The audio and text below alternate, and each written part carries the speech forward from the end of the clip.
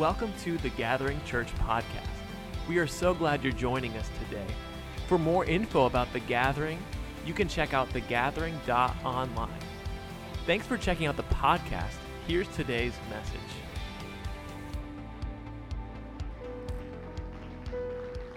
Very, very special. Thank you so much. Thank you. What's your name again? Remind me your name. Alex. Thank you, man. I appreciate you making me sound more spiritual than I really am. It always is helpful to me. Are you grateful to be in church on a Friday night? You're the real Christians, okay? Don't let anybody on Sunday morning try to convince you that they're more saved than you, because you came to church on a Friday night, and it's very special to be here, and I'll be with you tomorrow morning as well. So I hope tonight goes well, because that will determine whether or not you decide to give up your lawn mowing time to come here on a Saturday. And it's just such a privilege to be right outside of Columbus. I hail from Raleigh, North Carolina, which is very similar. We're like the secondary market, you know. You didn't get the NFL team, neither did Raleigh. You know, Charlotte got the NFL team. And so I am just honored to be with your pastors and really proud of the work that has begun and is continuing here at the Gathering. This is a very special place, and I hope that you know that. And feel free to say amen tonight on Friday night. The amen count should be higher than on Sunday morning. And my church is 57% African American, so you can imagine how many amens I get. There are occasions where it gets so wild in church that there's one church mama, and she brings money to the stage during the middle of the message. So you don't have to do that tonight unless the Lord leads you, but you can say amen. I have a picture of my family that I'd like to share with you. My wife and I, we were married at 19, and we had our first child within our first year of marriage. And so people ask me all the time, you know, I had 3 kids before I was 23 years old, and they said, do you know what causes that? I said, yeah, and we're not willing to give it up. So that's why we had 3 kids by the time I was 24. And just 3 weeks ago, we brought home a 4th child. We fostered to adopt a family member whose family's in a lot of trouble. And so not pictured in this photo is our 4th child, and she is also 11 years old. So we have 2 11-year-olds, a 13-year-old, and my daughter, the oldest one, is 14. And my daughter leads worship in the youth ministry. My son is on the golf team. He won the state match and this past year on the varsity team in 7th grade. So we like golf. And I tried to ask your pastor. I said, hey, I'm coming in early on Friday. Should I bring my golf clubs? Because it's like part of a prerequisite for ministry is to play golf. And he says, I don't play golf. And I said, what? Cancel the plane ticket. I'm not coming. You know, double the offering and I'll still come. But, you know, it's just a joke. These are just jokes, guys. It's okay. Relax. He says, no, I play pickleball. I'm like, okay. So I brought my pickleball paddle in my carry-on, and I didn't have to pay for extra baggage, which is great. And I have room for the nice fluffy towels from the hotel. Take those home with me as well. It's just a joke. And then our youngest, Harmony, she loves art and drawing and painting and serving in the kids' ministry. It's very special. Our calling is not individual, it's family. And my wife and I lead our church together, much like your pastor and his wife lead the church together. And ministry is a special thing, and you have to do it with the family. If your family doesn't want to do it, then, you know, your ministry is first at the house. And if the house is broken, then no sense in preaching the paint off the walls. And so I'm very, very, very, very grateful for my family. And we continue to see God do some incredible things. I think they might even have a picture of how our church started maybe in my living room. Do you have that picture of like a couple people in our living room? So that was our whole church 10 years ago. We're about to celebrate 10 years as a church on September 18th. And so to God be the glory. 10 years ago, I was actually bussing tables at Panera Bread. I don't even know if they might even have a picture of that just to prove that I was bussing tables at Panera Bread 10 years ago, and I remember asking, that's me, skinny me, 40 pounds ago, praise God.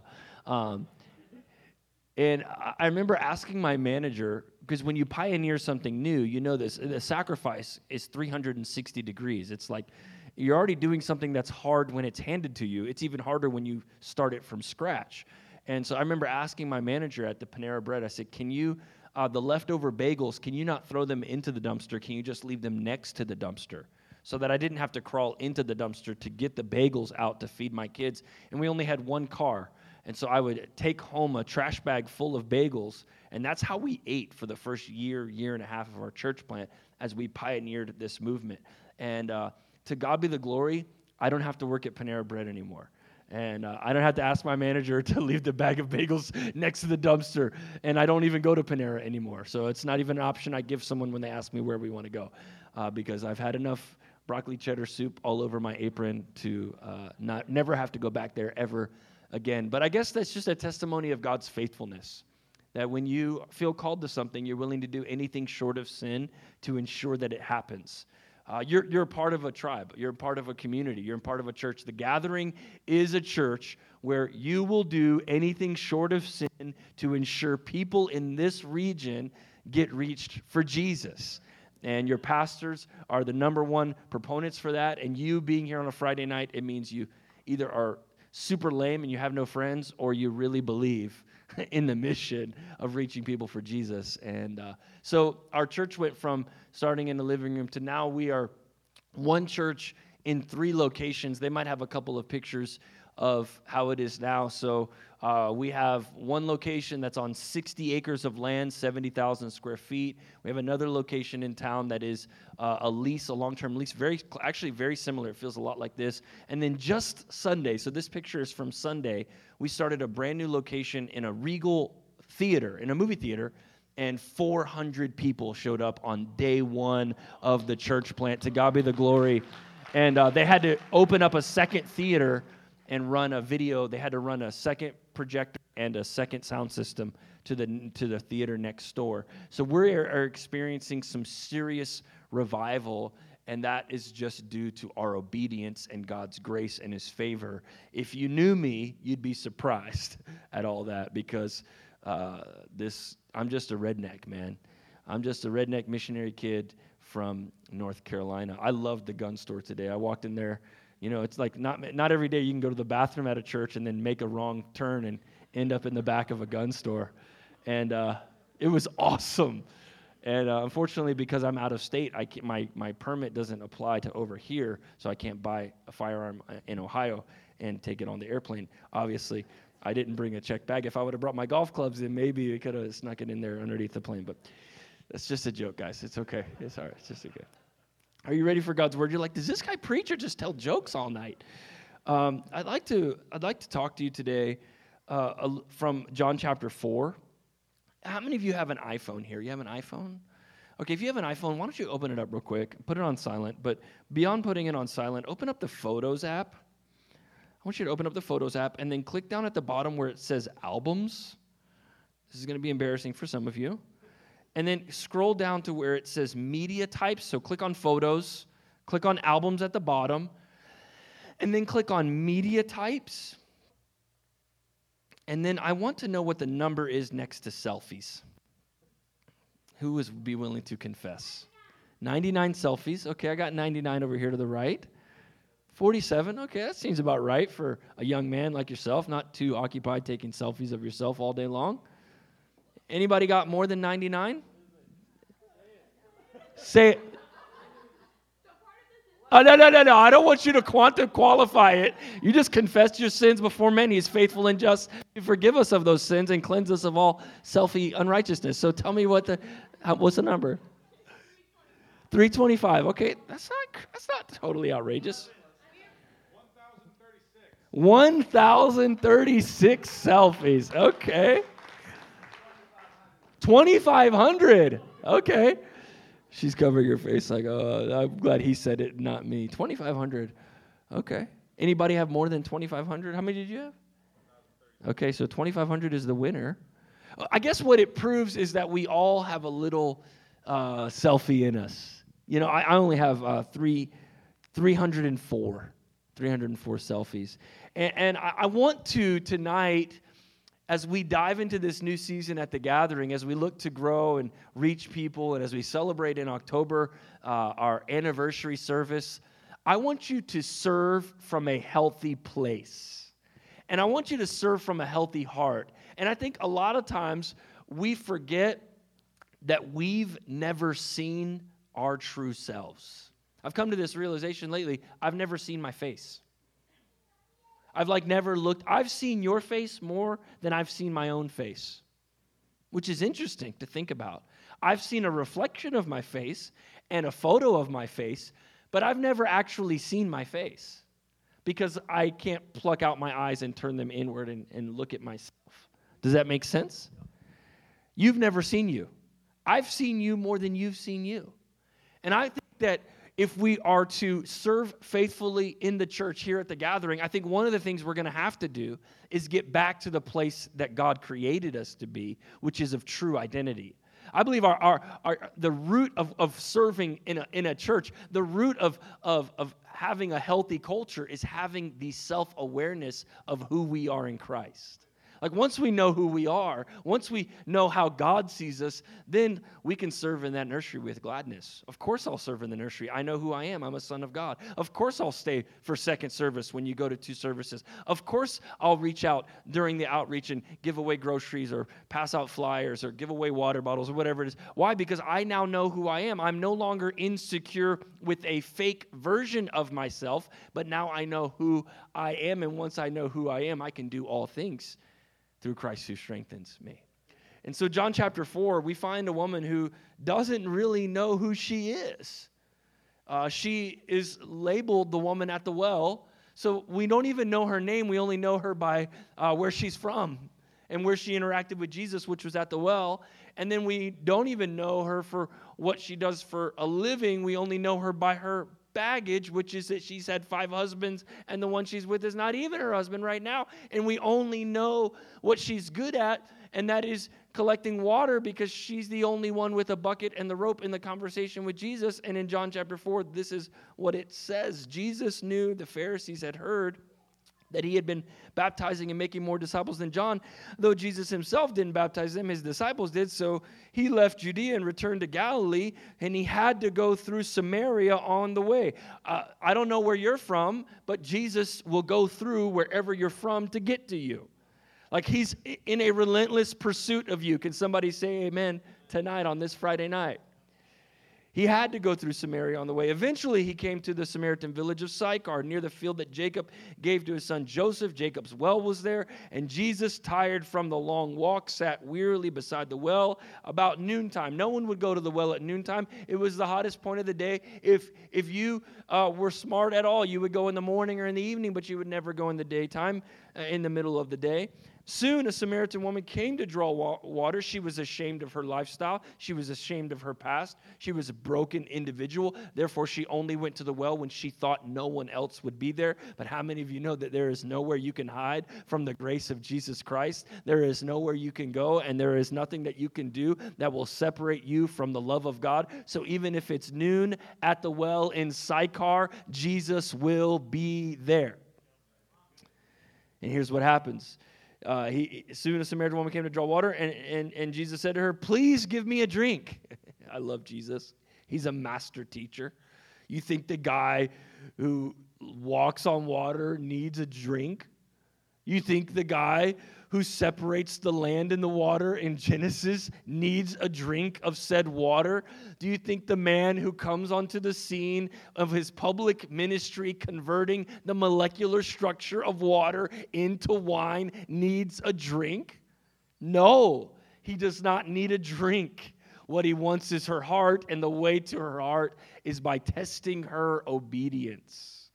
He says, "Do you have a drink? Can you please give me a drink?" He was alone at the time because his disciples had gone to Chick-fil-A into the village to buy some food. They found that it was Sunday, and then they had to go somewhere else, because that always happens.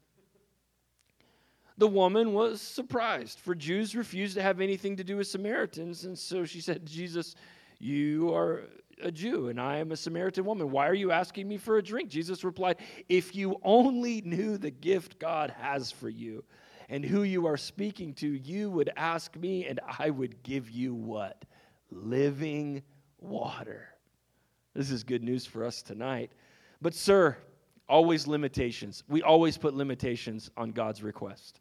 Every single time. We default to the impossibility. She says, "But sir, you don't have a rope or a bucket. And this well is very deep. Where would you get this living water? Lord, bless the reading of your word. I thank you for my church family here at the gathering. Pray that you would use it and turn our hearts towards you in Jesus' name. Amen. There are two lenses that you normally see life through. There are two basically primary filters that you use to gain your identity. And the first one is what you do. It's the number one question I get every time I get on an airplane. And I get to decide what to answer, right? What do you do? What do I want to do today? Who do I want to be on this airplane with this stranger that I'll never see ever again, And I can make up, crazy stuff if I want to. Sometimes I'm not in the mood to really get into theology discussions on this airplane. So I might say something like, I'm in the startup business. And they're like, what kind of business? Well, I started a church from scratch. That's the startup that I'm in, Sometimes I'll say, I'm in the ministry. And they'll say, what's the ministry? And I'll be like, do you have some time? Let me tell you about the ministry. What you do tends to be the primary source of where we get a lot of our identity. That's why one of the primary prophetic words that the Lord gave from me to you tonight was, you can take off the pastor hat and receive the sonship hat, and you'll still be in right standing with God. This is so important because many of us, myself included, we receive our identity from what we do. I asked the sister that was sitting behind me, what do you do? It was like natural. This is the question that you ask. She says, I work at Scott's. I'm like, awesome, But that's not who you are. That's just what you do. And it's interesting because a lot of times if we aren't careful, what we do becomes who we are. I'm a pastor. I'm a preacher. And I don't know about you, but we tend to cling to the things that we are proud of when we have things that we are ashamed of. We have a bucket. Can you pass me that bucket? We have a bucket that the man who asked for water doesn't have, and so we walk around proud of our bucket. I got this, man. I got this degree. You don't got this degree. I got this promotion. I got a boat. Anybody got a boat in here? BOAT, bust out another 1,000. It's expensive. But I got it, It's like, look what I got. What you do becomes who you are, and then what you tether yourself to your successes because you're embarrassed of your failures. So you only present the gifted version of yourself in public. You know why this is fun tonight? Because you are seeing my gift. You're not seeing me. Does this make sense? Show up Tuesday at Costco in the line, and you'll see the real version of Mike Santiago. What you are currently seeing is me and my gift. And so if I'm not careful, my gift can become my identity. And in a world full of social media and selfies and identity and filters and photoshops and crops and all the things that you can do to manipulate the algorithm to make you seem better and cooler and wealthier and richer than you really are, you can tend to cling to your gift and say, well, you don't even have a bucket, Jesus. Where's your rope? Where's your bucket? And if we're not careful, you will find identity in what you do, and you will always burn out when you are what you do. There's a lot of pressure in failure, but there's even more pressure in success. And I have found that we promote what we take pride in, and we hide what we are embarrassed about. So what do? Oh, I'm a preacher of the gospel, don't you know? I'm on this airplane right now. It's an ordained meeting with the Lord. Do you know who you're sitting next to right now? An agent of the gospel. That's my bucket. But that's not who I am. When I parent my children, I don't parent them like a pastor. I parent them like they are children of God. When I don't get up in the morning and say, okay, kids, turn with me in your Bibles to the book of Numbers. Shout unto God with a voice of triumph, brothers and sisters. Come to the altar of these dishes. Why? because I am parenting them with who I am, not with what I do. It's very important. Jesus didn't need anything from her, and he actually doesn't need anything from you. He had turned water into wine. He had, in John chapter 5, at the pool of Bethesda, the water is bubbling up. A man who's lame, he says, can you please get me into the water? No one's here to get me into the water. He says, you don't even need the water. Be healed. Your faith has made you well. Jesus doesn't even need water, yet he asked her for water because he's testing to see where her identity is at. And sure enough, she says, where is this water? I'll take it because I don't have to come back here again. Does this make sense to anybody tonight? Okay, good. If you tether yourself to your gift, it clouds your identity. You become unaware of who you really are, and you can't separate the fact that I'm not a pastor to God. I am a son. I'm not a musician to God first. Was it Alex? You're not a musician first. You're a son first and a musician second. And when you minister as a son, there is way more relationship than when you minister contractually obligated to play the right notes. He is already pleased with you before you ever put those headphones on. Before Jesus ever did one public miracle, he gets baptized in water by John. And what's the first thing he tells Jesus? He says, this is my son, with whom I'm well pleased. He has never done a thing. What are you pleased with him about? He hasn't even done a thing. Because God's love is not contingent on your performance. And it's not connected to what you do. I am preaching way better than this church is shouting, but that's okay. I'm just used to a black church. That's all I got. I'm just saying. My folks will be going buck wild. It's imperative. What's your name? Dalton. I saw you park way far away today. I know you did that just because I would see it, you know. It's like, I saw you park across the street today. And we were driving up today. I said, that kid right there, how old are you? 20 years old, parking a mile away. It's like, you didn't do that for show. You did that because you understand that is part of your responsibility as a son is to make room for other sons and other daughters to park closer. And I'm proud of you for that. And even if I didn't see it, you know what I'm saying? You didn't do it for me because you don't know me. But you did it because I believe this, and I could sense it in the worship, that you had an understanding of your relationship with God. And that's a powerful thing. And if you ever lose that, I don't want you to, because you will forget who you are in Christ. And you are a son, and he is well pleased with you. And not what you do, but who you are. Many of us don't know what it's like to be loved without our gift. You know, it's like, he loves me because I'm a pastor. He loves me because I'm in ministry. Not true. He loved me before I was in ministry. He loved you before you went to the nursery and wiped those snot-nosed kids' noses clean, you know, and changed those diapers and sang those songs. He loved you before you hit the right notes and before you hit the wrong ones. I'm trying to clear the deck as we get into Culture Conference. It's almost countercultural to tell you that you are not your gift and then work all day tomorrow on your gift. But until you have a seated place at the table with God, a good father-son, father-daughter relationship, then you will always burn out and say, man, planning center's annoying me. All these balloons, you know? This, you can manage all the requests when your identity is secure in the Father. Once you know who you are and it's no longer connected to what you do, then you could do it to the glory of God, and no one else around you will, the temperature of the room, the color of the carpet, none of that will matter, because you know who you are in Christ. And you have to divorce yourself from this idea that I am what I do. So, and she says in verse 12, and besides, do you think that you're greater than our ancestor Jacob? As a matter of fact, he was. Jesus is greater than Jacob. Who gave us this well? Yes, he is.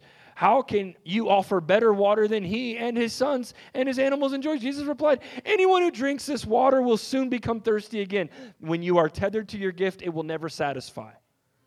You'll always look for a bigger church, a bigger platform, more followers, more likes, more subscribers. It's always this pursuit of more. And trust me, I've been doing this for 10 years. It's always, the attendance could be 1,000 and I want it to be 1,001. Someone could bring me an offering of $1 million and I'd want to know where the $2 million was. Bottomless pit if my gift is where my identity is at. Jesus replied, anyone who drinks from this well will soon be thirsty again, but those who drink from the water I give will never be thirsty again. Water is on the way tonight to the gathering. It becomes a fresh, bubbling spring within them, giving them eternal life. Please, sir, the woman said, give me this water. Then I'll never be thirsty again, and I won't have to come here to get water. Go and get your husband. Jesus, the master of changing the subject. This has not come up yet. We're talking about water. All of a sudden, he's like, where's your husband? Go and get him. And she says this. She says, I don't have a husband, the woman replied. And this is what I love, because she finally came to her senses and told the truth. She stopped lying. Jesus said, you're right. This is probably the first time in her life that she actually confessed the truth and wasn't living in the shadows of her shame and the shadows of her guilt. And he said, you don't have a husband, for you've had 5 husbands, and you aren't even married to the man you're living with right now. You certainly spoke the truth. Now, the truth is telling her that she just spoke the truth. It's one thing for me to tell you that what you're telling me is true. It's another thing for the truth himself to say, yep, what you just said is right. So the second thing that we tend to see ourselves through is not what we do, but what we have done. This is where it gets really good, because all of that guilt that the enemy tries to use to keep you from the full potential that God has put inside of you, it starts to surface, and you remember all the things that you did this week, and how could I serve the Lord with all of the thought life that I had. And I just want to let you know that you are not a product of what you do, and you are not a product of what you've done. For you have had 5 husbands, and the man you're with right now is not even your husband. And so the people in this room where the enemy has convinced you that guilt is keeping you from all that God has for you, that's a lie of the enemy, and I cancel that in Jesus' name. I break that off. The generational curse that you will never be more than what your father was, that you will never do more than what your mother did, or whatever the pressure is that you're living under of the sin that you committed a long, long time ago, be free from that guilt in Jesus' name. There is no condemnation for those who are in Christ Jesus. What do I do? Doesn't matter. What have I done? It's been forgiven. Imagine walking and living a life, serving at the gathering, coming to Culture Conference, saying, I am not what I do, and I am not what I've done. Imagine introducing yourself no longer through the lens of who I once was, what I did, or what I do, but instead now with this real adoption identity that says, I'm a child of God. So what you've imposed on me no longer applies to me. Well, you better be that star athlete. No, that's what you did. That's not who you are. There is no greater display of human condition than a couple guys who used to be athletes. Have you seen this before? I mean, they try to prove themselves. I remember that Friday Night Light, I was number 1 tackle in the country or whatever. I had full ride. Let me show you. And they do one little move. They're like, I used to be a musician. I was in a band in college called the 8th Hour Romance. I was a rock star. And I used to wear skinny jeans, and just like rock out. And every once in a while, I'll jump on the bass guitar and I'll like tweak my back, just like trying to do the moves that I used to do. It's like I'm not who I used to be. I can't live under that old identity. I am a new person now, You can't keep going back to the good old days. God's doing a new thing. So what you've done is not indicative of what God wants to do. And guilt will creep in and keep you from all that God has. It's the one thing the enemy can use is your past. You got to get past your past today. You got to get past your past. Your past should not be a filter for your future. It should not be the limiter on your life. This woman had 5 husbands, and the man she was with, that means not only did she have a past, she had a present. She was not even married to the man that she's with. And Jesus says, go and get your husband. I don't have one. Surely you've spoken the truth. Jesus' love for you is not conditional on what you have, that he doesn't have a bucket and a rope, or what you've done, which is have 5 husbands and the one you're with right now. You are not your gift, and you are not your guilt. Once you understand this as a Christian, as an individual, you can walk out of here saying, I serve at the gathering under full identity with who I know who I am in Christ. When your memories exceed your dreams, the end is near. What do they talk about at the nursing home? I don't know, I've never been in the nursing home, but I'm assuming they don't talk about their future plans. What are you going to do 10 years from now? Probably don't hear that. Why? Because their memories exceed their dreams. They talk about the good old days. They eat pudding, sit on the porch, and they reminisce. When your memories exceed your dreams, the end is near. That's why this church has to always be thinking ahead. The churches who talk about how it used to be, the end is near for them. If I get into a room with the pastors and they talk about how it used to be Brownsville and it used to be this, and y'all know about Brownsville up in here or no? Oh yeah, that's like my childhood. That was my era. That's what I came running to the altar with Lindo Cooley and all those good songs, good worship. Not that the worship here was not good, but there's nothing like Brownsville revival worship. I'm just kidding. Good old days. Come running to the mercy seat. You remember that song? Okay, that was a good one. You have a worship leader as a pastor, which is awesome. I can't sing at all. When your memories exceed your dreams, the end is near. So don't be looking back. The enemy would love for you to look back. Don't get nostalgic with who you used to be. And don't surround yourself with people who remind you of who you used to be. Sometimes one of the most practical things you can do is get new friends that look forward for you and don't look backward to you. I remember when you used to be like that and blah, blah. No. We look ahead. There was a shift during COVID where it filtered out your relation. You had a chance to renegotiate on a lot of your relationships. You remember this time? It was like, can't see you. Can't work out with you. Can't go to dinner with you. Everything's closed. Can't see your face anymore. Can't hear you mumbling. I don't want to talk to you over Zoom anymore. I'm tired of Zoom. You know? You have a chance to renegotiate your relationships. You have a chance right now to decide, I'm going to get around people that know God's plans for my future instead of reminding me how I used to live in the past. Who you used to be can sometimes be your greatest enemy. All right, can the keyboard guy come back up, Alex? Make me sound a little bit more spiritual. Maybe let's just get the whole band up there. Can we get the whole band up there? Does that make you nervous, or are you okay? Okay, that's cool. It's Friday night, right?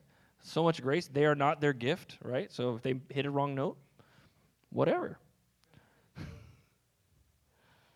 Are y'all with me tonight? I want to read you the closing of the story, and then we're going to spend some time in prayer, because I think it can happen miraculously, but it also happens seasonally. Like, you have to remind yourself, I'm a son, I'm a daughter, I'm a son, I'm a daughter. I'm not that sales quota from my boss. I'm not my paid time off accruing. That's not who I am. I'm not deserving or undeserving of what my boss tries to put on me. I am a child of God. Once you receive this kind of sonship and righteousness, it changes everything. It changes everything. I didn't have this when the church plant was 1 year old. This is new for me. You're getting a new version of Mike Santiago. I used to think, if we're going to be here at the gathering, everyone's going to be here. You're going to show up dressed up nice, and the kids' nursery going to be clean, spick and span, no trash in the trash cans. If they hit a wrong note, they're going straight to, whatever. I used to be so performance-driven. It was so sad. Because I didn't have a real version of myself. I had seen myself through the lens of my performance. I don't want that for you. If we can get this early on here at the gathering, this church, the lid in this church will lift off. The roof will lift off, because people will be drawn towards adoption. Who doesn't want to be adopted? We just adopted our fourth child. We had a little sign that just said, "Welcome home, Brenna." She's crying. We're driving to the driveway. She's just crying. I've never been welcomed home before. 11 years old. Mom's in jail. Dad's about to go to jail. We've known her whole life. She's been a cousin our whole life. Now she's a daughter. She's gone from distant to connected. That's the grace on this place, is when it gets a spirit of adoption, then we could see God do some incredible things. So here's what happens. The woman in verse 28 left her water jar beside the well. Are y'all seeing this? The very thing that she thought she needed, she abandons it at the well. This was one of the only things that she owned. This was the one thing she had on Jesus that he didn't have. Remember? She said, "Where's your bucket? Where's your rope? This well is very deep, sir." Yet when she has a relationship with God, she can leave her gift at the well. And she ran back to the village telling everyone, come and see the man who told me everything I ever did. Oh, I love Jesus so much. Could he possibly be the Messiah? Yes, he could. So the people came streaming from the village to see him. She was so free that she could leave the very thing she owned at the well. So free that she could leave it at the well. The thing that she owned and the thing that owned her was left at the well. So today at the altar, we're going to leave everything we own and anything that owns us. So if your past owns you tonight, it's going to be left here. If you are only seen by what you do and what you accomplish, if you like, I am nursery worker, I am kids minister, I am security team, I am cone man, look me, hear me roar, listen, all of those things from the right place will thrive. Any of those things from the wrong place, it'll burn you out. You'll be like, I hate these cones. I hate these kids. I hate these songs. I hate this rehearsal. If you have an unhealthy heart, you'll start being bitter towards things you used to love because you lost your identity. You've been there before. You start to, kind of grow distant from your walk with God privately, and then it overflows into it publicly, and it gets ugly. You start to hate putting out those signs. I hate putting out those signs. I hate wearing that walkie-talkie. Why does he make me go out here? It's 4th of July. Nobody's coming to church. Why am I? What car am I leading into this parking spot? But when you have a good heart, when your heart is in the right place, then you can understand who you are. The same Jesus that gifted you also de-guilted you. You are not your sin. You are not your successes. You are a son. You are not the debt that you owe. You are not the things that you've done. You are a daughter. You are not your gift, and you are not your guilt. You are called to reflect God's glory. You're called to reflect God's glory. So if I'm not my gift and I'm not my guilt, then what am I? You are an agent of God's glory today. Your face should shine with the glory of God. Would you stand to your feet all across this room? Have you guys ever seen the show Extreme Home Makeover? Ty Pennington, you've seen the show? It's pretty cool. It's like a mission trip on TV. Everyone wears the same shirt. Y'all seen it before? I'm going to close with this story. Hopefully, I've gone forever tonight. But I just feel like I'm at home. Y'all make it easy for me to work. So Ty Pennington shows up to a town, and normally the house is either in bad shape or they need to prepare it for a wheelchair. Or they normally, have y'all seen the show? I don't want to have to relive the whole show. Okay. All week long, volunteers wear the same colored t-shirt, just like a mission trip to Nicaragua, And they bring in all this new stuff. You guys have seen the show before, right? They send the family to Disney World. While they're redoing the house, the family's on vacation. And he FaceTimes with them. He's like, hey, kids, it's Ty Pennington here. How's it going in Disney World? Hey. And then the family's in Orlando like, hey, Ty, how's it going? And he's like, Sally, I heard you like Elsa. Is that true?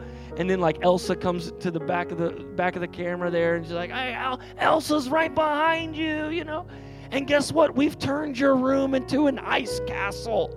And then like they cut to the room, it's got icicles on it, And like the next day they FaceTime back with the family again, and the kid's like, hey, Johnny, I heard you like Bon Jovi. He's like, yeah. He's like, I heard you like to play guitar. Yeah, we've made you a room. It's a living on a prayer room, and it's got Bon Jovi's, pictures everywhere. You know what I'm talking about? Okay. You're like, get off the stage, dude. We are tired of you. It is 8:30 on a Friday night. At the very end of the show, they gather everyone around and they bring this bus. But they park the bus in such a way where the family gets out on one side of the bus that's not the side that their house is on. The bus is in between them and their house. You know what I'm talking about? And so they're on this side, the bus is here, and then they start this chant, and let's build it up. Can you hear me in your ears or no? You got me back there? Okay, good. I'm gonna lead them into some move that bus worship. And so it's like they start this chant. You heard this chant. It's like, move that bus, move that bus, move that. Build it up a little bit. Move that bus, move that bus, yeah, move that bus. And stop for a second. stop for a second. And then they cut to commercial. It's the worst. It's like, I don't care about Taco Bell right now. I don't want to see a Taco Bell commercial. And they bring it back in, the little drone shots coming in, flying over, the family's there. They start to chant again, move that bus. And then they move the bus. What is the first shot? Remember, the show is called Extreme Home Makeover. What is the first shot that the producers choose every episode, no matter how far back you look? What's the first shot when the bus moves? Why? I want to see the house. Why are you showing? I've seen this family's face all week long. Why are you showing me this family's face when we just moved the bus to see the house? Do you want to know why? They figured out that you can see the house on their face. You can see the glory of the house on the faces of the family.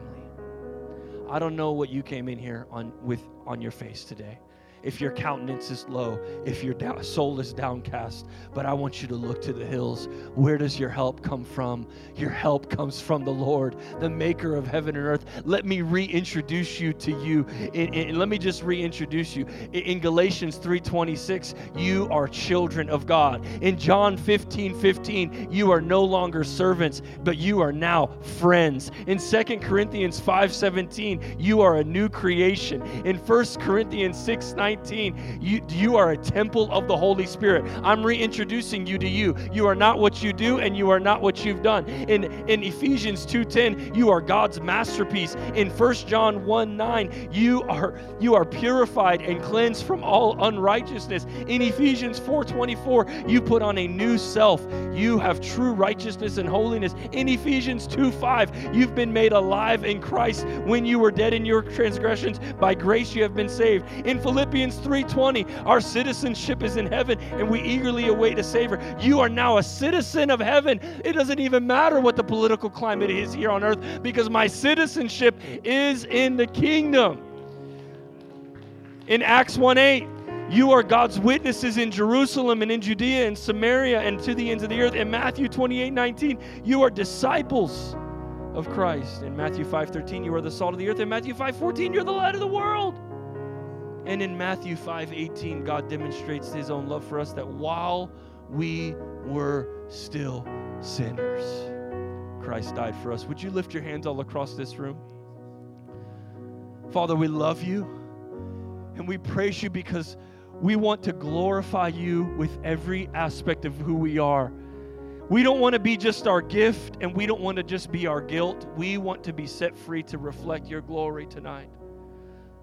We want to set free, we want to walk into a season of holiness and righteousness, but not out of performance, out of adoption. I break off any generational curses that are in this room tonight. I break off the weight of shame and the weight of guilt. I break it off right now in Jesus' name. I break off that performance, that striving spirit, that you are not your gift and you are not your guilt. You are an agent of the glory of God. You are a son, a daughter, adopted by a king who has chosen to send his son so that he could purchase you as his children. That even while you were still sinners, Christ died for you. We thank you for that, Lord. We thank you for that. Right now, receive that new identity right now. Receive the spirit of adoption. Receive the spirit of adoption right now. Right now. You are not what you did. You are not that abortion that you had when you were a teenager. You are not that failed marriage in Jesus' name. I'm speaking prophetically. You are not that illness that you think limits your ability to do the work of the ministry. If you are not dead, God is not done with you. You are not that. You are a child of God. I rebuke any shame that is trying to creep in to your heart today. Any past mistakes no longer have a hold on you. You are free in Jesus' name from any type of spiritual identity that is not of God. You are free from that right now. Be set free to be a son and daughter of God. Be set free right now. Be set free right now. Thank you, Jesus. Thank you, Jesus. Thank you, Lord. Would you just begin to thank him for this new identity? Would you just begin to thank him right now? Thank you that I'm a son. Thank you that I'm a daughter. Thank you that I'm a child of the King. Come on, thank him right now. Lift your voice. We're going to begin to sing in just a moment. You guys can just begin to flow. I want you just to lift your voice and just thank him right now. Let's usher in the presence of God. Let's thank him for being our Father. Let's thank him for being our King. Let's thank him for being our Lord. Let's thank him for being our friend, a friend that sticks closer than a brother. I don't know what issues you came in here with, but he can handle it tonight. Thank you for listening to today's message. The Gathering is a place where you can belong to a church that loves you, believe in the God who is bigger than you, and become who God created you to be. For updates, service times, or ways to get involved, check out thegathering.online. And if you enjoyed listening today, consider rating it or sharing it with a friend. We love you. The best is yet to come.